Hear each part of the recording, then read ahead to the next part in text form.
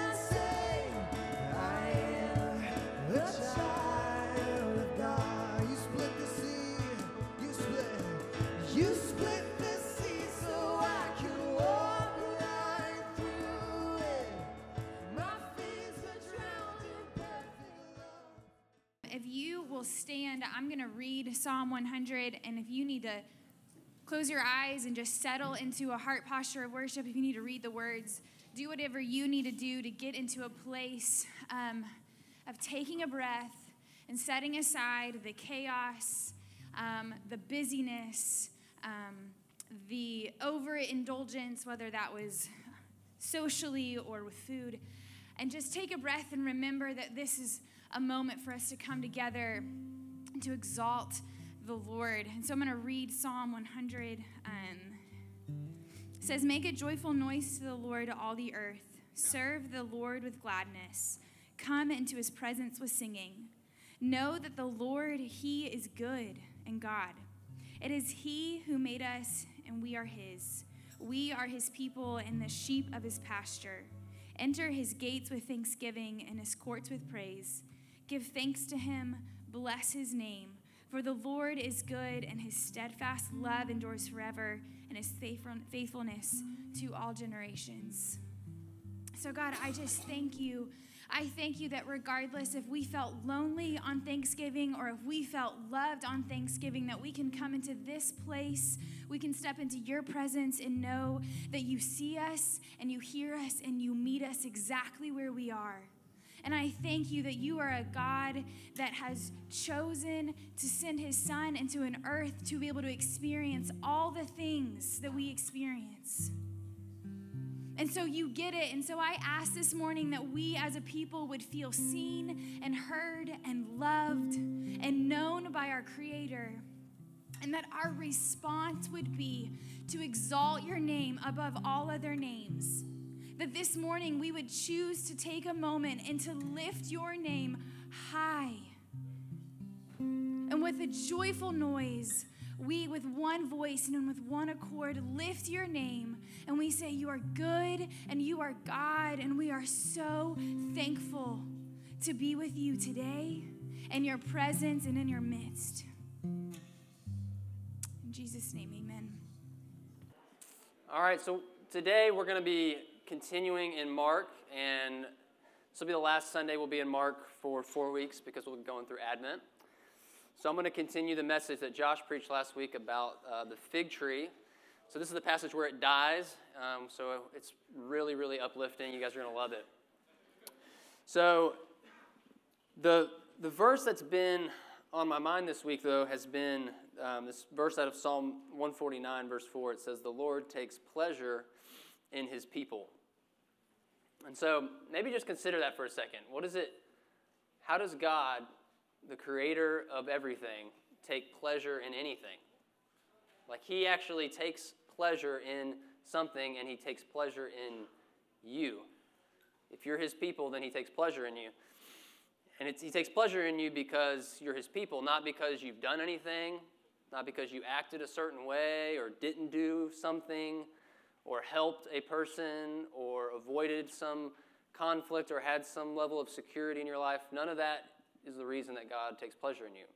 takes pleasure in you just because you're you and you want to be taken pleasure in. And so today I want to preach a message that's really just as simple as this, that Jesus came to be with you, and that the fig trees that we build in our lives and that we want there to be fruit on are really not what Jesus wants for us, and that we have to be willing to allow the fig tree to die in us so that he can produce real, genuine fruit that's sacrificial, that's for other people, right? Fruit is meant to be consumed by others. It's not meant to be consumed by ourselves. For us, it's always consumed by another person. So the fruit of the Spirit, the love, joy, peace, patience, all of those things, they're for other people. And so the fig tree is for itself in this passage. And Jesus is trying to create something different in us. And so I want to start in Mark chapter 1, verses 14 and 15. This is really like the thesis statement of the whole book of Mark. Everything kind of comes back to this. This is what it says. Now, after John had been taken into custody, Jesus came into Galilee, preaching the gospel of God and saying, "The time is fulfilled and the kingdom of God is at hand. Repent and believe in the gospel." So that word there, the kingdom of God, this is the first thing, these are the first words in red in the Gospel of Mark. I got laughs, I didn't even try. It's good. These are the first red words in the Gospel of Mark. And Jesus, the first thing he says is, the kingdom has come. The kingdom of God has come. And there's some things in our lives that are redeemable, and there's some things that need to be replaced. And so something like murder. There's nothing redeemable about murder. It's bad. You can't. There's not like a Christian version of murder that's good. It's just a bad thing to do, right? The murderer is redeemable, but the murder there's nothing Christian about that. So what we see in this passage is the kingdom of God is coming to replace something. It's not being redeemed, it's being completely replaced. And so something has to die and something else has to be born. The tables have to be flipped, the things have to change, and Jesus is trying to create a new kingdom and install a new kingdom. So the principle of this kingdom is all centered around a personal connection, which is not what they knew. Everything was about a Jewish elite having the connection with God. But from here on out, Jesus is saying, you have the connection with God. So I'm going to do whatever it takes to get you in a spot where you can just be with him. Everything comes around that. So we see in this passage here that this is what he's doing. He's saying the time is fulfilled. The kingdom of God is at hand.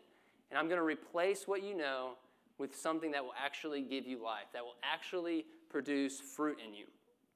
So Josh preached last week, and I want to read the passage that he preached because they're so intertwined, and then we'll jump in to the next verses. So Mark 11, 12 through 19. On the next day, when they had left Bethany, he, being Jesus, became hungry.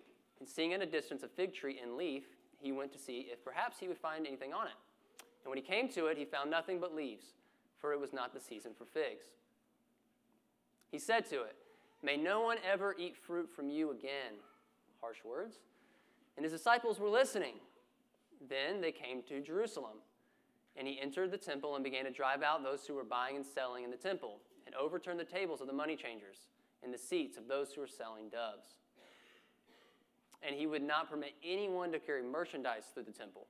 And he began to teach and say to them, "Is it not written, 'My house shall be called a house of prayer for all the nations'?" Note there, that's for all the nations is really important, because this was a house of prayer, but it wasn't for everyone. This was a place that was just for the Jewish elite. So all the nations, he's trying to create something that is of broader scope. "My house shall be called a house of prayer for all the nations, but you have made it a robber's den." The chief priests and the scribes heard this and began seeking how to destroy him, for they were afraid of him, for the whole crowd was astonished at his teaching.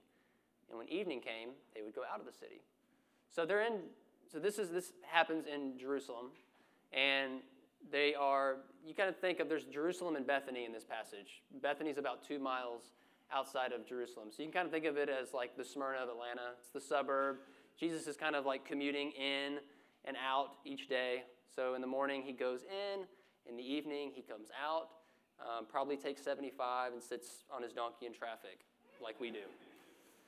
And so this is kind of the flow of the passage. And what Josh talked about last week was that the fig tree, I think that's unique about it, is that it looks like it has some fruit, but it doesn't. It looks like it's in leaf. It looks like it's supposed to have something on it. You walk up to it, there's nothing there. And then he goes into the temple. And you guys remember the day before, Jesus rides his donkey into Jerusalem. He goes in, and it says he goes into the temple, and he looks around, and then he leaves. All right, so the next morning, he gets up, he curses this fig tree on his commute in, and he goes, and he looks in the temple, and this time he knows what he's going to do. He's going to replace it. He's going to replace what was there because it doesn't work. And so he's coming in to replace it. In the temple, it doesn't have any fruit, just like the fig tree. It seems like it has fruit, but it doesn't. This is the really scary thing about our lives when something looks like it has fruit, but it doesn't. Because there's a lot of people that look like they have it all together, but really deep down the fruit is all for them, and it's not for anyone else.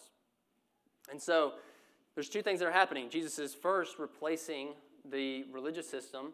He's creating a space for Gentiles to actually be included. So all of this buying and selling, all would have happened in the Gentile court. They wouldn't have done it in the Jewish elite. It would have happened in the Gentile court. So they would have come in and the Gentiles would have wanted to pray in the space, which is the only way that they would have been able to interact with the Father in this society. And there's just so much going on, they can't even. Their lives are too cluttered. And so Jesus comes, he says, I'm going to remove the stuff in order to get you at a spot where you can just be with me. That's what I'm going to do. So he replaces the religious system, and he creates a space for connection. And then Josh talked about the fig tree and how not only is it a religious system that's being replaced, but there's this false self that really each of us have, right? Like we all have this false version of us that looks like it has fruit and it doesn't. And so we just have to acknowledge, like what's the version of you and me that we really want to have fruit, but it's just not good for us?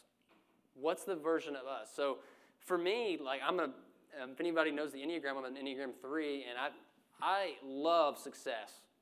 Like I like to achieve a lot, and it's like an unhealthy level of achievement. And so anytime when I get into a room, I want to be the best at whatever's happening. Like I could have no idea. It's going to be like shuffleboard, and I'm like, I'm going to be the best shuffleboard player here. And so so what happens is, for me, I become a Christian, and I want to be the best. I want to be the best Christian, right? I'll come into ministry. I want to be the best at ministry. And so I can go to great lengths to ask God, give me this thing. I need this. When really it's just producing this insecurity in me. So there's this fruit that comes up, and the fruit for me is it's notoriety, it's prestige, it's a doctorate, it's planning churches, it's starting nonprofits.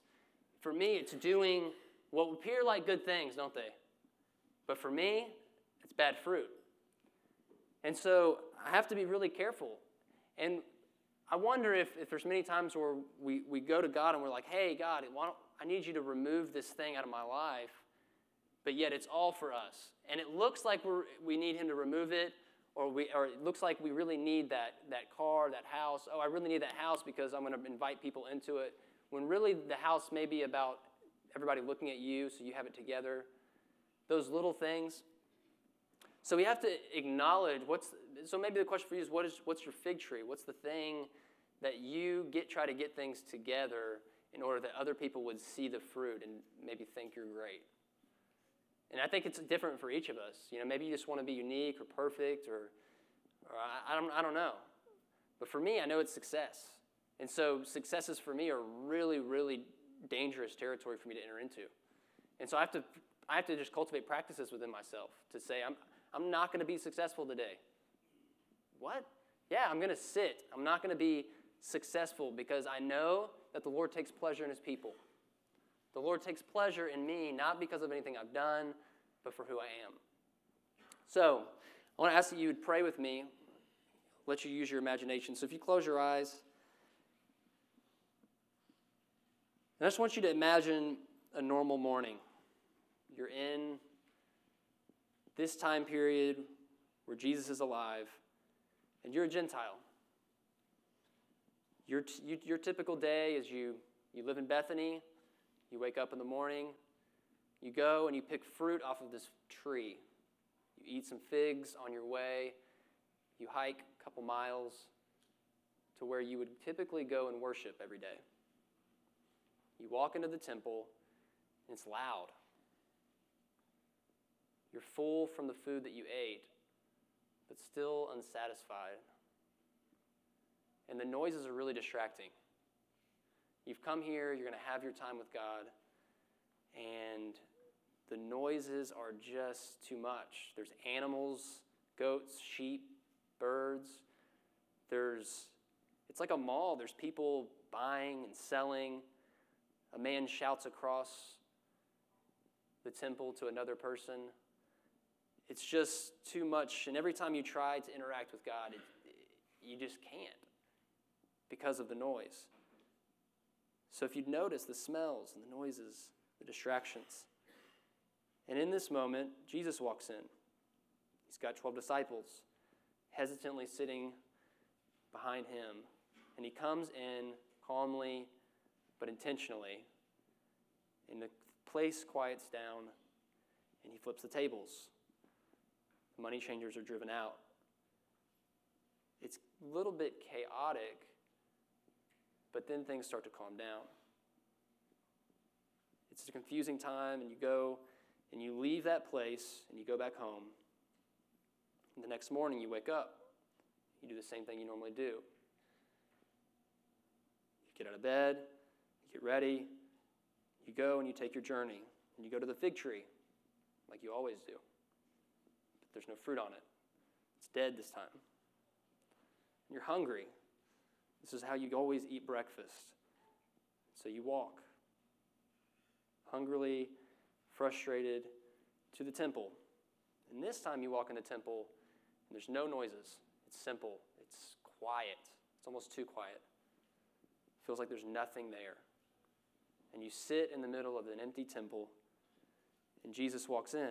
He sits down with you. It's just the two of you. And things are quiet. And you want to bring up things to him, and you ask him questions. Maybe you ask him for some figs because you're still hungry. But he doesn't respond. He's just silent. And you guys stare into each other's eyes. And eventually, you begin to feel peace. In the midst of the hunger, in the midst of the frustration, you feel peace. And you come to realize that the whole time, it was just to be with him. So God, as we interact with this passage today, would you enlighten us, show us who you are, and how you are good. Hallelujah, you have saved me. It's so much better this way. In Jesus' name, amen. So if you can pull up the next few verses, Bill. I'm going to read just these two first. As they were passing by in the morning, they saw the fig tree withered from the roots up. And being reminded, Peter says to him, Rabbi, look, the fig tree which you cursed has withered. So, just the obvious thing that happens here is the tree dies. Like, Jesus, who could have done anything, the Father of all creation, could have just produced fruit on the fig tree. That could have been the miracle if he wanted to just do something. But he doesn't. That's not his route. He decides this thing is incompatible with the kingdom of God. It has to die. And so this becomes this kind of like living parable that Jesus teaches. And so the progression is the tree is cursed, the tree dies, and Peter, like the typical Peter fashion, says, Rabbi, look. And Jesus is going to say, yeah, of course it died. Like, we've seen Jesus do all of these miraculous things throughout the gospel, and blind people seeing, water into wine, thousands of people fed, and when he's surprised when Jesus curses a fig tree and it actually dies. It's kind of baffling, and so there's this natural progression of, I think Jesus is just saying, like, of course it died. So let's see what he says here. Verse 22, and Jesus answered, saying to them, have faith in God. Truly I say to you, whoever says to this mountain, be taken up and cast into the sea, and doesn't doubt in his heart, but believes that what he says is going to happen, it will be granted him. Therefore I say to you, all things for which you pray and ask, believe that you have received them, and it will be granted you. Whenever you stand praying, forgive if you have anything against anyone, so that your Father who is in heaven will also forgive you your transgressions. So it's just this, I think he's just saying, like, first off, he would have been standing right in Jerusalem and Bethany. There would have been the Mount of Olives there, and the Dead Sea would have been there. So he's probably, the sense I get from Jesus is, he's like, you're surprised that the fig tree died? He's like, look at that mountain. You can throw it into that water. Like, he's just picking the first thing he sees, I feel like. Just like, look, that can go in there. What he's saying is, I have been telling you that you have face-to-face interaction with the Father of all creation, and you're surprised that this can happen. Like, you can do all things. And so I don't get a sense that it's even a huge lesson on faith as much as it is, like, this is about me sitting with you. Like, it's about a posture before the Father, not about your passion over and over again to pray and believe for something. So, note that he doesn't put fruit on the tree. He kills the tree. And so, my question for you is, are you asking for fruit on the wrong tree? Are you asking for Jesus to give you figs when he's trying to give you something else the whole time? And maybe the silence is indicative of something. And so, I think that my favorite words in this passage are when Jesus says in verse 21, being reminded, Peter says to him, Rabbi, look, I can't tell you how many times I've done this. Rabbi, look. And he's like, all right, just pay attention. It's like, look at that. Look at my fig tree. I really need a doctorate. It's like, focus right here. He's like, no, but I really need to plant a church. But look, right here. And so the silence I get when I'm talking about something, it's because I'm talking about the wrong thing. Right? And so the insecurity drives us. The false self drives us to begin asking questions over and over again about something that has nothing to do with what's really happening. And so then he starts talking about a mountain. This weekend I was in the Smoky Mountains. For those of you who don't know me real well, I love to backpack. And so I typically grab a backpack and go out into the woods for a few days, a couple times a year. And this trip I was last weekend in the Smoky Mountains, and it's one of the remotest places in the southeast. You can get out there and not see a city for miles and miles and miles, and there's just so many mountains. So that big storm that you guys had last Saturday, I was like slung in a hammock between two trees. It was awful. It was really cold. I woke up, there was snow everywhere. Anyways, we start hiking up, and we're probably 4,500 feet elevation, and you just look, and there's snow covering the ground about half an inch, and you see snow-capped mountains, and we watch the sunrise on top up there, and there's something, I'm sitting with a couple buddies of mine, and there's something so captivating about a mountain to me, and especially when they have snow on them with the sun coming up, it's just remarkable. So there's something about a mountain that captivates our attention. In the Bible, typically mountains are associated with great difficulties. There's something that has to be overcome. And all the while when I'm sitting on that mountain looking out, sometimes, in that interaction, sometimes somebody says something to another person and there's just silence. Like we just kind of almost ignore each other because it's just so beautiful. And I think that sometimes this interaction is kind of like sitting with Jesus. Like all the while, like that mountain's awesome, it's crazy, or maybe that mountain is awful and it's really difficult for you. but all the while Jesus is sitting right there next to you, and he's the one that really matters. And you just can't keep your eyes off of it, but yet he's sitting right there. And so what I would say is, when you're sitting there on that mountain saying, Rabbi, like, look. And all the while he's saying, look at me. Look at me. And so turning your attention from Rabbi, look, to look at the Rabbi. So my question is, why do we want our mountains in the sea? Why do we want our mountains in the sea? Are they because that mountain is keeping us from getting fruit on our fig trees? Are you wanting that mountain? Is it in the way, right? Like, if I have to have that thing, or that thing has to leave. And these can be big things. I mean, we're talking about something, let's throw something like cancer. I mean, these are things this is a mountain that's sitting in the way. But the approach to Jesus, even with asking, okay, we believe that God wants to heal that thing, but what's the approach? What's on the other side of that mountain for you? Right? Like, sometimes there's two ways to get around a mountain. You go over it or around it. Sometimes the mountain going up it is really, really difficult. I think sometimes God calls us to go up them and around them. And it's really contingent on what type of fruit you're trying to get off a tree. So maybe God's trying to produce something in you. And so instead of praying, God, remove that mountain, get it out of my way, when all the while, all it's going to do is put fruit on your fig tree when Jesus is trying to kill it. And I know that's hard to hear, but Jesus will definitely remove any mountain that keeps you from sacrificial fruit. Any mountain that keeps you from connection with God, any mountain that stands in the way of you being with Him, it will leave like that. Because He cares that much about you. He will go to great lengths to see that He gets to be with you. So, what he says here, his first response to Peter, have faith in God. That word faith is a Greek word, it's pistis, and what it means is trust, faithfulness, fidelity, or presence over time. It's not about a transaction that has to happen.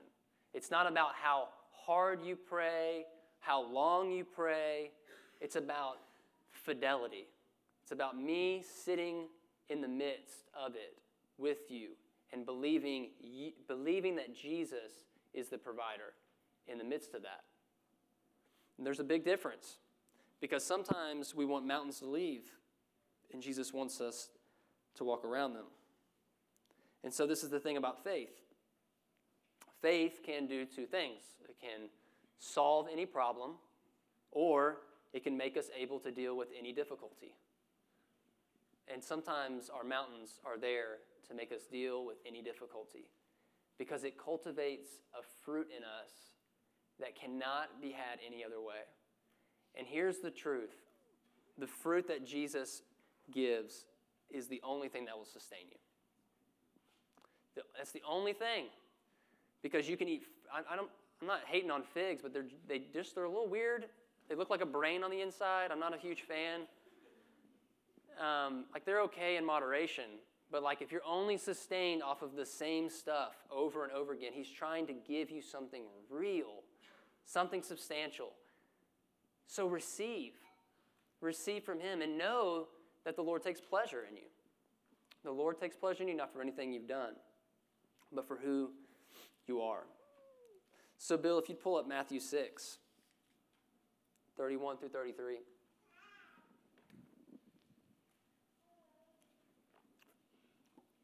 Don't worry then, saying, what will we eat, or what will we drink, or what will we wear for clothing?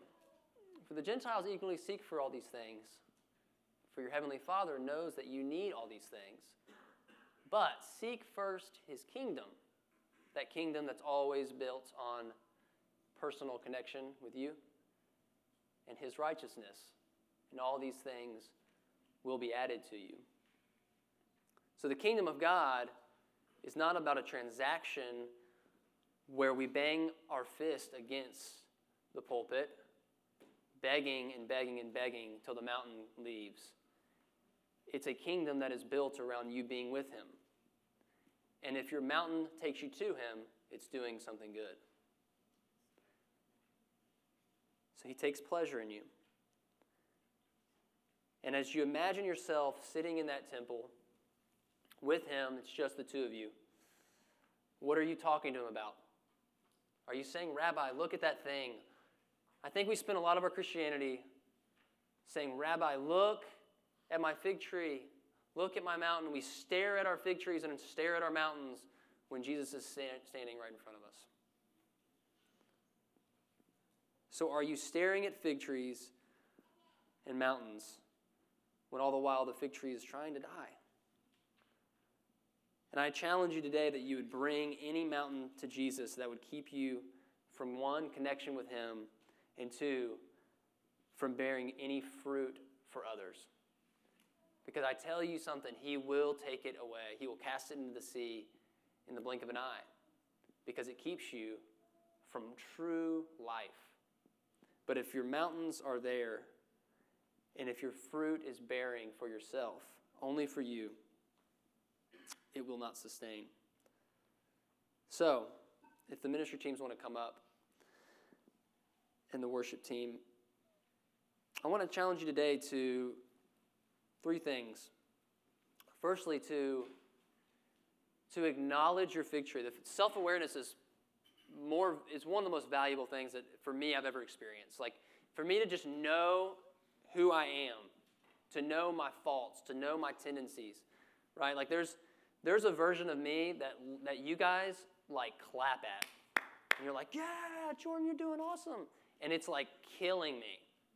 So there's a version of you that people will that looks really, really good. It looks like the fig tree's in leaf, but it's dying. It's not good. So we have to just let it go. And so acknowledge your fig tree. And then look at Jesus. Look at the rabbi. And don't stop looking at him. You're like, no, but there's a mountain there. Just look at him. But no, there's a fig tree. Look at him. Just look at him. And as you look at him, eventually, those things, they become a little bit foggy.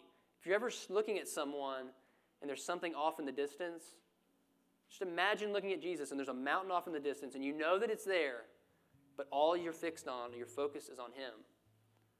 So look at the rabbi and then pray boldly. Pray boldly that mountains that hinder us are cast into the sea, that hinder us from our connection with him. If you'd stand with me.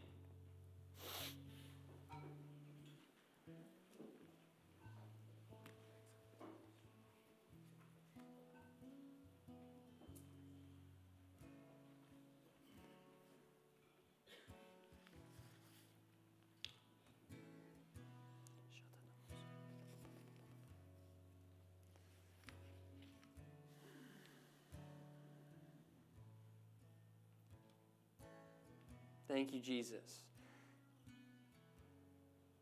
So I just love the verse of that song we sang earlier. Hallelujah, you have saved me. It's so much better this way. And so, God, we just come before you and we say, it's so much better this way. It's so much better the way that you do the work and I don't. It's so much better the way that you bear the fruit in me than me trying to muster something up again and again. I keep trying to do the same thing over and over again, and it keeps failing me. And so, God, today, as a community, we come before you and we ask, God, for your hand of grace to provide our needs according to your riches in Christ Jesus, that we would pull from the storehouses of heaven and not from the storehouses of this earth. God, when we see things that are failing here, when our mouth is dry, our stomachs are empty, God, would we know that you provide the fruit that brings eternal life, and it is for someone else. And so, God, we ask you that you would bear fruit in this church, that you would bear fruit in us as individuals, God, that we would be like trees planted by streams of living water, bearing not just one or two pieces, but, God, hundreds and hundreds of fruit, God, and that the city would come to this place to eat and drink deeply of real, genuine life. And so we give you this day and pray, God, for your goodness, your peace, your joy, your love, your self-control, the faithfulness, God, that we desperately need to be cultivated in us. And God, and I know that there's people here today with mountains standing higher and higher than you've ever seen them before. And so, God, we come before you, and we're willing to bring them to you, God. But are we going to be okay with the response of what you say when you see it? And so, God, give us the boldness and the grace to say yes and no to the things that we should or shouldn't. And so we trust you today, together from here on forward. In Jesus' name, amen. All right, so I just want to come and dismiss you and pray for you. Jesus, thank you for your people. Thank you that you take pleasure in us. Thank you so much, God, that we have been granted sonship and daughtership, and that we have a place with you, to sit with you and be with you in the midst of life. So would you hold us, protect us, and guide us as we go from this place. In Jesus' name, amen. Thank you again for joining us today, and please visit our website at rivercitysmyrna.com.